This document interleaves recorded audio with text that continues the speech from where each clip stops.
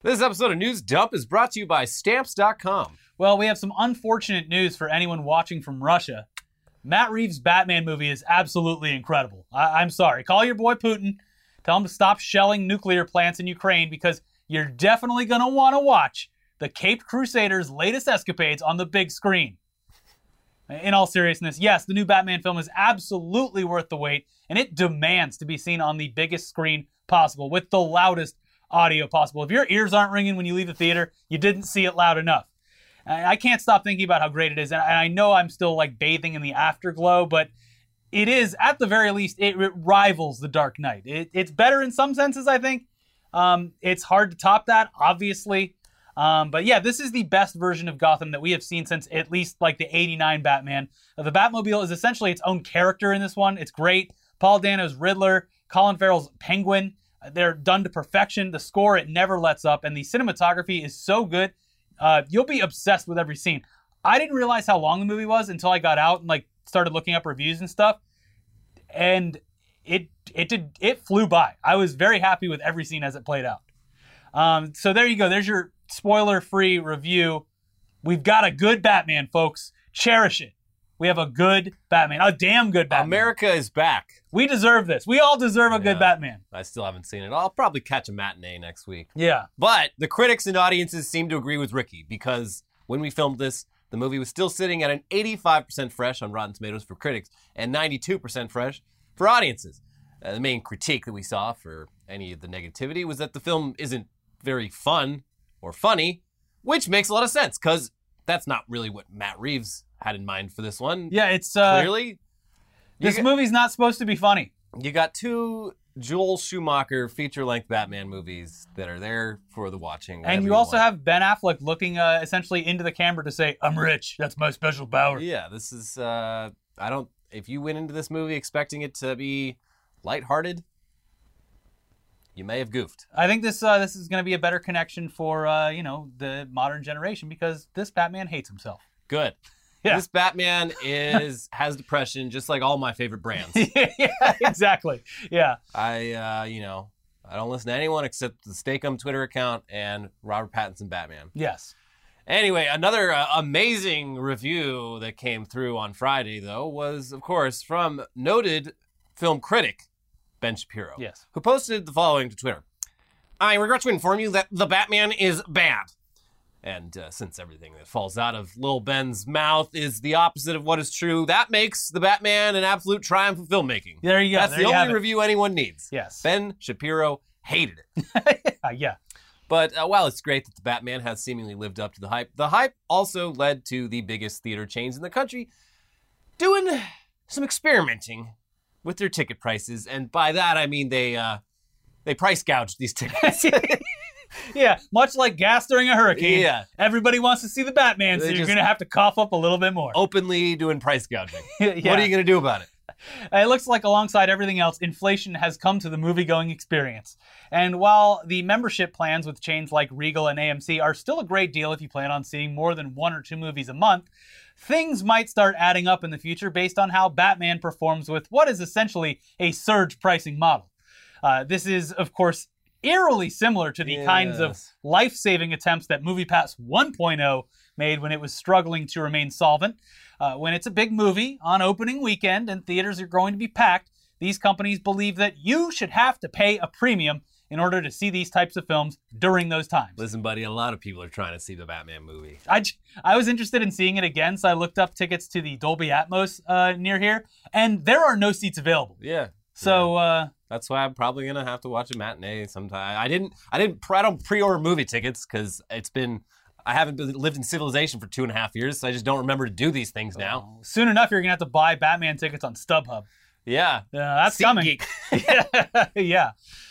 So literally, this is the opposite of the cheaper weekday matinee screenings that Elliot's talking about that exist in order to tempt people into the seats during the off-peak times. Yeah. Like, hey, you got nothing going on. It's a Tuesday afternoon. What are you doing? Come on down to the local multiplex and see something that you wouldn't. They got air conditioning. Yeah, just sit inside.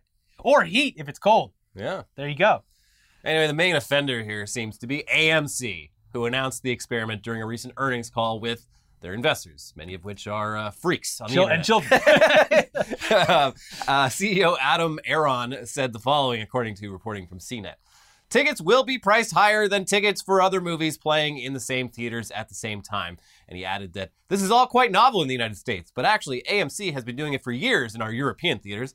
Indeed, in Europe, we charge a premium for the best seats in the house, as do just about all the other sellers of tickets in other industries. Think sports events, concerts, and live theater, for example. Buddy, these are This is a movie ticket. This is a sir. movie ticket, Yeah. yeah. Anyway, Mr. Aron, you can seriously fuck off if you start charging more for better seats in your theaters like it's a fucking basketball game. Yeah, what the hell? It's not exactly the Staples Center down there, buddy, although there's an AMC right next to the Staples Center. But it's not the same. No one would ever mistake them for similar experiences. I think that might actually be a Regal. Oh, you're right. So there you You're go. right. Yeah. But yeah, no, this is actually like, the best part is that he like wraps it up in this like, well, the fine folks over in Europe seem to love it, so Yeah. maybe you will too. You unrefined American ruffians just Yeah. don't know what's good for you. Yeah. Took you years to even get used to the idea of bubbles in your water. Come Yeah. on, you fucking slobs. And look, reserved seats, you like them? Well, how are you going to like it when you want to sit dead center, halfway up? You're going to have to pay $45 for a ticket. I'm sorry. Because otherwise, the rich people of the world are going to buy those seats. Them's the breaks. It is, look, we should all be very worried because this is going to happen. Yeah. Like when big blockbusters come out like this, AMC will get away with charging more for better seats and better times. Like, I'm sorry, I don't like that. but that's going to happen and it sucks.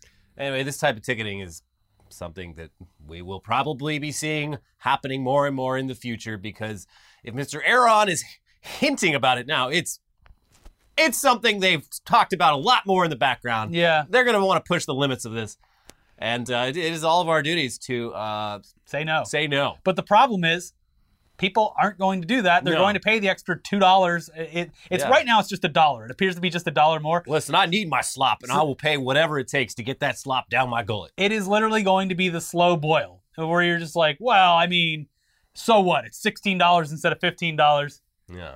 Come on, man. At least throw in a free NFT or something. That's what I'm saying. That they could solve a lot of problems by having a secondary marketplace for your ticket NFTs. Ugh. Anyways, the same price gouging seems to be happening over at Regal Cinemas as well. They are not clean, No. though they didn't make note of it on a public-facing conference They call. just fucking did it. Yeah, they didn't announce it at all. They're just like, this is how much it costs. Sorry. Yeah. What are you going to do about it? Exactly. Tickets for, and you can't because a lot of theaters have monopolies on their Yeah. locales. Listen, it's us. It's AMC. Oh, look at that. They're doing the same thing. What are you going to do? Drive 200 miles out of town? It's got some fucking shitty little multiplex or singleplex that, yeah, you're not going to do that. Uh-huh. You're not going to do it. You're going to pay us that extra money to see your Batman movie. It's like Comcast raising the prices on the cable internet or cable service. Yeah. It's like, well, who are you going to go to? Mm-hmm. You going to call up Elon Musk and have him drop off a terminal at your doorstep? Where? Oh, wait, you are going to do that? Fuck. Oh, you don't want to pay $2 extra to see the Batman movie? Well, I guess you're not going to see it. The problem with this is that it's probably going to work and Yeah. it's going to result in only people going to see only blockbusters in theaters. Their next earnings call, they're going to be like, we made so much extra money off of this. I think we should do this for every You know new what? release. Double it. Yeah. So tickets for the Batman this weekend appeared to be $1 more expensive. It's just $1. What are you complaining about? at both Regal and AMC screenings leading into the opening weekend. You're not willing to pay $1 extra?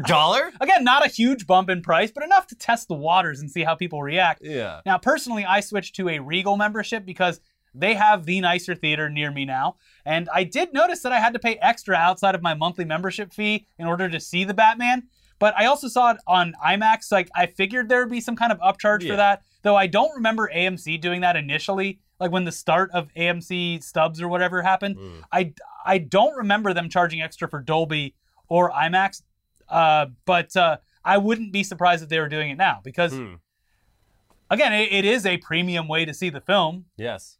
Like, if you just have regular AMC stubs, you're going to be sitting in the stinky theater with the ripped up seats and the gum on the floor. You're going to be flying coach, and you don't the want to seats fly that coach. recline, you can have a beer there or whatever. You see, those you're going to have to pay more. Yeah. They're going to get away with this. I'm sorry. They're going to. It's happening. But let's switch over to the war in Ukraine. Just briefly, because it looks like the inevitable rise of meme warfare as part of a legitimate combat strategy has not only arrived, it has thrived in this latest conflict. I mean, we all saw something like this coming. The keyboard warriors out there actually do have an effect on the battlefield, whether that's something anyone wants to admit or not. Mm-hmm. And while the strategy of using propaganda, both positive and negative, is nothing new, the fact that it's gone digital and been cranked up to 11 by social media makes it an interesting, if not disturbing, look into the very surreal times that we're living in. Yeah. So in a recent article titled, "Memes Become Weapons in Ukraine-Russia Conflict," ABC News spoke to history and media experts who elaborated on the use of memes as tools of war. Here you go. Jennifer Greigel, an associate professor of communications at Syracuse University who specializes in social media and memes, told ABC News that social media campaigns undertaken by big governments or grassroots groups are critical in gaining worldwide support. Quote, "That's how warfare is conducted in the information space. It's about narratives and public belief," Greigel said. U.S. and European officials also say the Russian government began using social media videos in the last couple of months to plant false flag stories that bolster Putin's claims that his invasion is legitimate. V.S. Subramanian, a faculty fellow at Northwestern University's Buffett Institute for Global Affairs and Cybersecurity expert, told ABC News that these tactics aren't new. He said during World War II, Western and Nazi forces would airdrop leaflets onto the battlefield and in towns to promote their respective country and to intimidate the enemy. Quote, "What's happening today is these leaflets are now tweets or Facebook posts or posts on TikTok, and they are sowing the disinformation campaign long before any invasion tactics. The biggest difference in this tactic, according to Subramanian, is that years of Russian government disinformation campaigns have added up and the world is not taking the bait." Which is good. But the Russians probably are. Yeah. Anyway, the reporting continues, adding that Russia's attempts at spreading disinformation may have spurred Ukrainians to take back that online narrative. Since the invasion began, there have been viral posts from social media users in the country that have highlighted the Ukrainians' resolve. In addition to publishing photos and videos of resistance forces taking down Russian troops and tanks, social media users are also promoting the acts of civilians. Quote, "The most important mission of any warfare is success on the ground." Daniel Johnson, a Roy H. Park Fellow at UNC Hussman School of Journalism and former U.S. Army journalist, told ABC News. Russia is running into the issue where they are fighting battles that they thought it would be winning. So when they put out messages saying they're winning, people around the world know it's false. So this Johnson guy also adds that it's average citizens helping out in many cases out of a sense of national pride and duty. Quote, "In previous wars, we'd have people help with giving supplies or letters. Now you have a video post." And he also said that the sheer amount of posts from Ukraine citizens helps to drown out any further Russian disinformation, saying, "It's hard to lie when I have 150 videos showing that you're not in Kyiv and you're not winning." Yeah.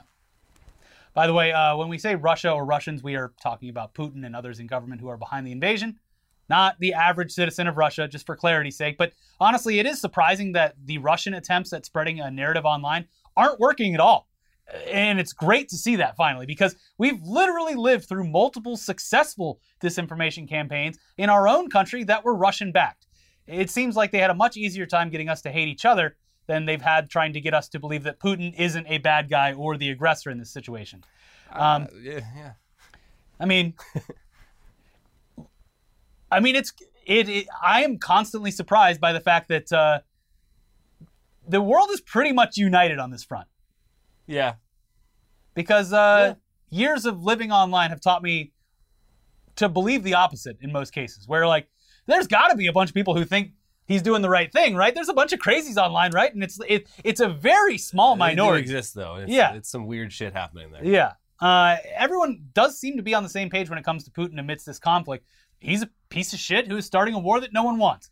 And it seems like no amount of online social media accounts are going to be able to shift that narrative, at least now, which is, I think, great news.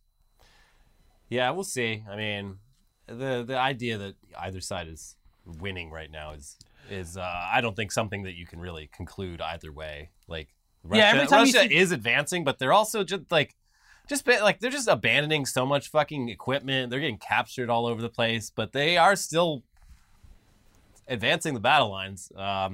Yes, so I don't know. It is. They're winning, but in a very losery way.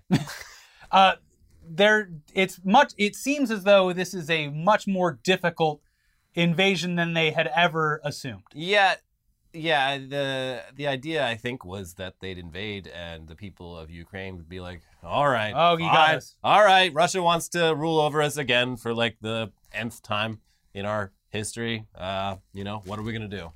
But what are we gonna do? While it's inspiring and optimistic when you see all of the posts coming out of Ukraine, like then you see stuff where it's like, oh, Russia just shelled this nuclear facility. And we got the security camera footage right here. You can watch it live. It's all, oh my God, last night was weird. The whole thing is fucking surreal. It's odd. It's odd. And you know what makes it more odd? The next story. Yeah, so while we're on the topic of positive Ukrainian media, it looks like one of the strange side stories that is currently unfolding as a result of this conflict is the resurgence of the hit Ukrainian TV series Servant of the People, which starred now actual President Volodymyr Zelensky, but as a fake TV president. Yeah. We're sure that you're aware by now, but yeah, Ukrainian President Zelensky was formerly an actor and comedian who not only played the president of Ukraine on TV, but also voiced Paddington in the Ukrainian dub of the Paddington movies and played a piano with his dick and balls on a reality competition series. Yeah. Played Havana Hila. He also won Dancing with the Stars. There you go. The Ukrainian Dancing with the Stars. He's a Renaissance man. So if this war doesn't work out, we can be the first person to be on both Ukrainian and American Dancing with the Stars. He'll be over here playing piano with his dick and balls just as quick and fast as anyone else. Yeah, so we were a bit ahead of the game on this one. We reported on Zelensky's comedic chops during the actual election. So if you've watched our little news show for an extended period of time, the conflict in Ukraine has certainly been even more surreal from the start. Mm-hmm. But because of this invasion, Zelensky's starring role as president on TV has found new audiences across the globe, with some major networks even picking it up for syndication. Fuck it. Yeah. Here's Deadline with more. Global networks, including the UK's Channel 4, have picked up Ukraine President Volodymyr Zelensky's comedy series, Servant of the People. The 2016 satirical show in which, unbelievably, Zelensky played the president before launching a campaign to become the real president 3 years later, has also been sold by distributor Echo Rights to NBC in the Middle East, Ant1 in Greece, and ProTV in Romania. Channel 4 will air the comedy from this Sunday, along with a documentary special, Zelensky, the Man Who Took on Putin. The series is a comedy, but also an important document of where Zelensky comes from, said Echo managing partner Nicolo Sonderland. His fictional president is a normal man who grows into his role as a heroic and adored leader, while the real-world scenario facing Zelensky and the Ukrainian people is far more grim and appalling than the comedy of the series. There are obvious parallels with the real-world situation. People have been posting clips from this, and it's very surreal. There's like one scene where he like fantasizes about walking into Parliament and just like shooting everyone to death. And there's a really funny scene where he gets a phone call from. That's the one we're going to talk about. So, he gets a phone call from German Chancellor Angela Merkel, who informs him that guess what? They've decided to let Ukraine into the European Union, which excites Zelensky for obvious reasons. He's fucking stoked. Yeah. But then he quickly finds out that she meant to call Montenegro instead. You're not in the EU. We made a little oopsie. Yeah. And that causes Zelensky to angrily curse Vladimir Putin's name. God damn it, Putin! So yeah, this is all very weird. It's very surreal. We can't quite explain it. Nothing like this has happened before. I mean, we did have Ronald Reagan in this country, but I don't think it ever hit this close to home. And that was years after his.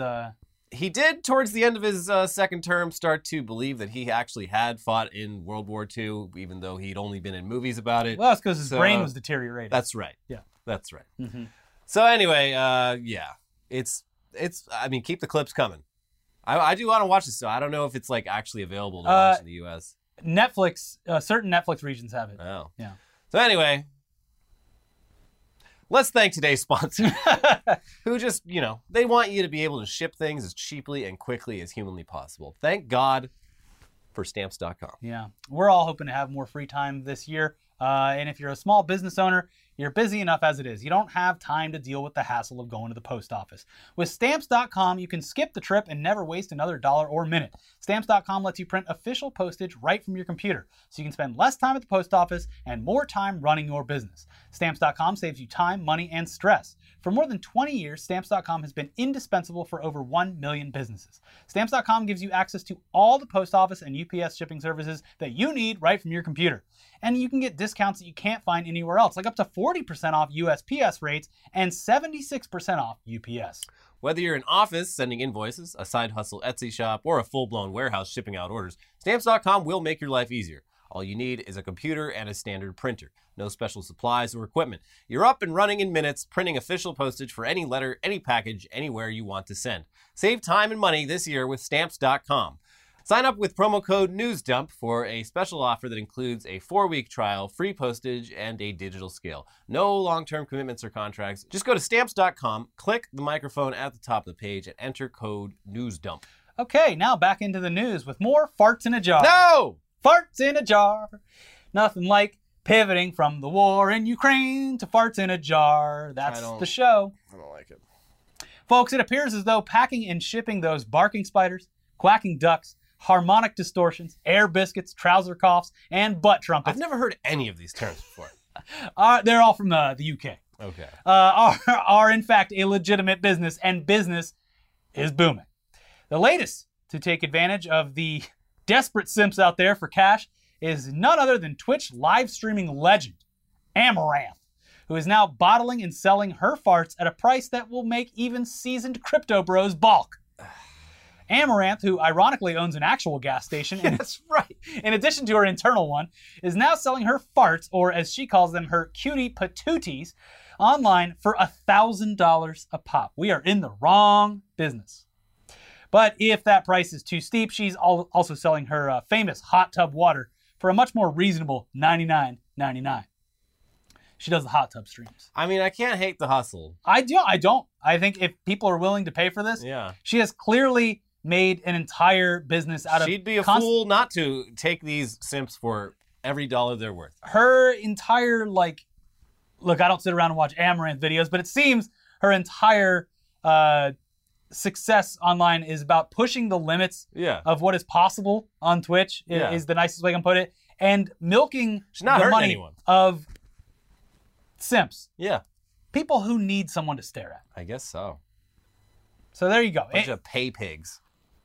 Look, if it makes them happy. Yeah, sure. And if it makes her money, then good for them. In a Twitter post announcing this new side hustle, Amaranth said the following: I have started a new business. Have you ever wanted to smell your favorite streamer or own their hot tub water in physical form, not an NFT? Say less. Yes, please say less. She then provides a link to her online shop, which includes a video of the process. It's pretty not safe for work, so tread lightly there. Also, seeing anyone's ass near a glass jar just gives us internet veterans some pretty traumatic PTSD because, if you know, you know. If you don't go looking. Anyways, here's Insider with more. Twitter users quickly reacted to Siragusa's announcement, which has over 5,000 comments and quote tweets, with many expressing bewilderment, while others said they respected the hustle. She's the latest in a recent string of online personalities who claim to profit from selling their bodily waste to their fans, but followers seem reticent to take her seriously. On Twitter, a number of people shared what appeared to be receipts, proving they'd bought the fart jars. However, of the 7 users who posted such screenshots under the tweet, 4 told Insider they faked the receipt as a joke and thought the fart jars were weird and ridiculous. The funnier part of this is Insider reaching out to these Twitter users. Did you actually buy the fart jar? We'd like to talk to you about this. We need it for a story. Well, one of them was posted a receipt where they had purchased as many as she was selling, and it was like $500,000. Did you really do that? Anyway, Amaranth obviously isn't the first celebrity or influencer to start a business like this. We recently reported on a reality star named Stephanie Matto, who was selling jarred farts for a bit before putting a halt to the business after experiencing severe gas pains and instructions from a doctor who told her she needs to cut all this farting out. So she then pivoted to NFTs of farts, which is almost certainly why Amaranth dropped the NFT reference. Yeah, aside from that, there's been no confirmation of this, But it appears, I can't remember her name right now. Farrah Abraham. She sells her. Farrah Abraham. Farrah Abraham. She sells her. I'm gonna bleep it. You can't say it. What? Well, we're on YouTube. They're look. She does. And people give her the money. You fill in the blanks. Sure, but it hasn't been confirmed that anyone's actually bought that. Well, or if she's actually selling it. I just heard. Could do your own research, or don't. You're not gonna live in ignorant bliss. Yeah. Anyways, before we get into more entertainment news, we almost forgot. We did promise to show you the weird this fucking asshole Ron DeSantis video on today's episode. So much. So let's set the stage for you before we play the clip. Florida Governor Ron DeSantis was speaking at the University of South Florida this week, where he was set to announce a $20 million initiative for education in cybersecurity. Okay, sounds good. Sure. There's a lot of bad things happening in Florida right now. This appears to be a good thing, which I'll take. And as with most ceremonies or press events like this, politicians, they like to have people who will benefit from their initiative standing behind them in support. So in this case, it was obviously students, and high school students to be specific. But before DeSantis took the podium, he noticed some of these assholes, some of these fucking teenagers, who had the audacity to wear masks in a public place. Cocks! And that obviously pissed him off. But here's the video. You do not have to wear those masks. I mean, please take them off. Honestly, it's not doing anything, and we got to stop with this COVID theater. So if you want to wear it, fine, but this is ridiculous. And didn't he do something else after this too? Like, yeah, he was on a roll on Thursday. He said something like, "Oh, if Putin were to invade France, like they'd probably just roll over and let him do it." It's like, no. Global thermonuclear war would happen if Russia invaded France, and that's why they would never do that. Also, you got to understand that basic fact about what's happening right now. The whole France surrendering thing is a very recent stereotype. Like France, and it's based on fucking nothing. France made a very they made a logistical mistake by making the concluding that there would never possibly be another war as bad as the one they just fought in World War I. They up to that point, they were the strongest military in Europe for hundreds of years. And very successful, wars waged by their citizenry as well. They only surrendered to the Nazis after tens of thousands of deaths. It reached a point where they realized we're not going to win this, and more people are going to fucking die. But it's better for us to surrender now and set up a resistance force doing sabotage. But it wasn't even a jokey thing throughout the decades that followed. It became a point of mockery when France refused to support the invasion of Iraq. Surrender monkeys, yeah. Freedom fries. Yeah, and so that's where it comes from. And it's just they were right. Yeah. They deserve an apology. They do. And it needs to start at Ron DeSantis. Yeah, Ron DeSantis. And then it needs to go through a lot more people. But Anyway. The United States owes France an apology. They were very happy with the United States and Canada in World War II, and we had a great relationship going until they made the correct choice in not supporting our invasion of Iraq. No, we will not be helping you out with that little thing over there, but have fun. Yeah. Fucking cucks, surrender monkeys. And now you have people like fucking Ron DeSantis who would literally cower in fear. He cowered in fear to fucking high school students wearing masks. Oh. Yeah, he got legitimately mad at those kids. It was weird. You can tell in his voice, he's not just posturing because he knows he's on hot mic. He seems genuinely upset. Yeah. It's very strange. Yeah. And there was interviews with parents who were what the fuck is he doing? This is my kid. He's yelling at the governor, yelling at my child. And you see the kids doing that thing when you're a teenager, and a teacher yells at you, and you're all just what the fuck is going on? Yeah, when the substitute teacher finally snaps. Oh, we went a little too far. But all they did was wear masks. It was completely unreasonable for an adult to yell at children for wearing masks. Anyways, let's cover some of the bigger entertainment news stories that popped up this week, starting with the final definitive confirmation. Jason Momoa is actually joining the Fast and Furious franchise. It appears as though he has already filmed some stuff. And this comes straight from the actor himself. He was doing the red carpet for the premiere of The Batman, and he got asked, I think it was Entertainment Weekly or Entertainment Tonight asked him about it, and he said, "It's fun. I get to play the bad guy, which I haven't gotten to do for a while. Now I get to be the bad boy, a very flamboyant bad boy, a little panache." Okay. All right, so I'm interested. Yeah. I was going to see this movie anyway, as I do with all of the Fast and Furious. As is tradition. A movie series that has defined a generation. Yes. So there you go. Jason Momoa is going to be the villain in Fast 10. He's almost certainly the exact replacement of Dwayne The Rock Johnson in whatever capacity he was going to play in this film. Yeah. Yeah, and apparently Fast 10 is also going to be it's been reported multiple times that it's the last Fast and Furious film. I don't know about But I'd assume that it'll eventually, if anything, be completely rebooted. It's just such an easy moneymaker. It is so easy to do. If they took 5 years off and rebooted it with a new cast, amazing. Although by then... They haven't even done the crossover with the Triple X series where Vin Diesel meets his long-lost brother, Xander Cage. And the crossover with Jurassic World, Yeah. which is supposed to happen. There's a lot of things they could do that'll be really fun. But yeah, it'll be, people in the year 2040 will be like, this franchise Fast and the Furious is coming back, and they drive the cars. Wow. And the cars are A person driving a car? internal combustion Oh, engines. so loud. Oh, so stinky. Everyone just boos the theater for using internal combustion Yeah. engines. Gasoline. Very environmentally irresponsible. Gasoline powers Russia. So maybe they can't do Fast and Furious because of the geopolitical fallout. Yeah, maybe not. Fast and Furious on bicycles. Fast and Furious does go to a lot of exotic locations. It would really suck for them if they filmed a portion of this in Russia and then had to okay, guys, look, we got to go back to the drawing board. Well, they just changed the ADR to make it like Canada. Yeah. Oh, man, I can't believe we're here in Canada. Yeah. Oh, Iceland sure is cold this time of year. I love being here in Scandinavia. Greenland, Yeah. the last frontier. Anyways, let's move on. In other news, it looks like Disney Plus is going to be releasing a low-cost, ad-supported version of their streaming service sometime in the near future. If that $6 or $7 was too steep for you, or you just want to be able to watch the latest Marvel miniseries with a bunch of ads attached to them, here's CNBC.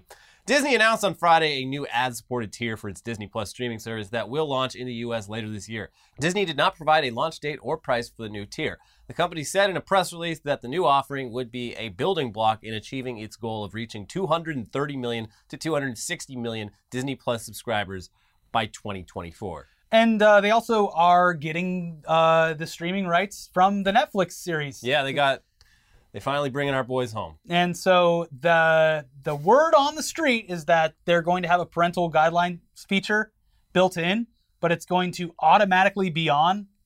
This is all like such a weird conversation though, because Disney Plus in every other country it includes like all the Hulu stuff as well. Like it's Well, that's because people can be trusted everywhere else. yeah, I guess so. If Disney would get sued if a child accidentally watched the Netflix Daredevil series or something. Like, It's supposed to be the happiest place on earth. yeah, so they're going, but it's apparently going to be an auto-on feature that you have to go in and turn off. Or Side note, are there Disney adults in France? yeah, all the leftover Euro Disney fans. Yeah. What? We love. Where is Michael Eisner? We love him. They have to exist. There's got to be Parisians who just like every weekend they drive an hour outside of town to go to Disney World. They take the train. Right. The train goes directly to Euro Disney. It does. Oh, sorry, Disneyland Paris. Yes. It does. They have. I think Disneyland Paris has the coolest Space Mountain because it's what's the term? Steampunk. It like shoots you out Wow. of a big gun, just like what's the old movie where the rocket goes into the moon? A Trip to the Moon? Is that what it's called? I think it is. Okay, it's exactly like that. I'd like to go there, Yeah. but that's a tale for a different time. Yes. Also, if you want to check it out, I think this is awesome. They did a great set. Turnstile played on Jimmy Kimmel this week. So weird. And no, it's awesome. When I was like 19 or 20, maybe a little bit older, I saw, I'm in the video of the Blood Brothers playing on Jimmy Kimmel. So he's always had like great hardcore, post-hardcore Okay. screamo bands on there. But yeah, anyways, the Turnstile performance is great. They did the song for TV, and then there's an extended version where they play like 3 or 4 songs. Watch the extended version. It's great. Check that out. And in the meantime, we have a bunch of videos over here for you to watch. We have a Tech News Day, which, look, if you believe that Mark Zuckerberg was the weirdest Zuckerberg, you're in for a treat because he's got a clone sister and she loves cryptocurrency. And singing. Yes. And dancing. So all of those are wrapped into one beautiful episode right here. And then we have an episode from earlier in the week. Check both of those out. Subscribe to the channel, leave a comment, and we'll see you soon for Weekly Weird News. Bye. Bye.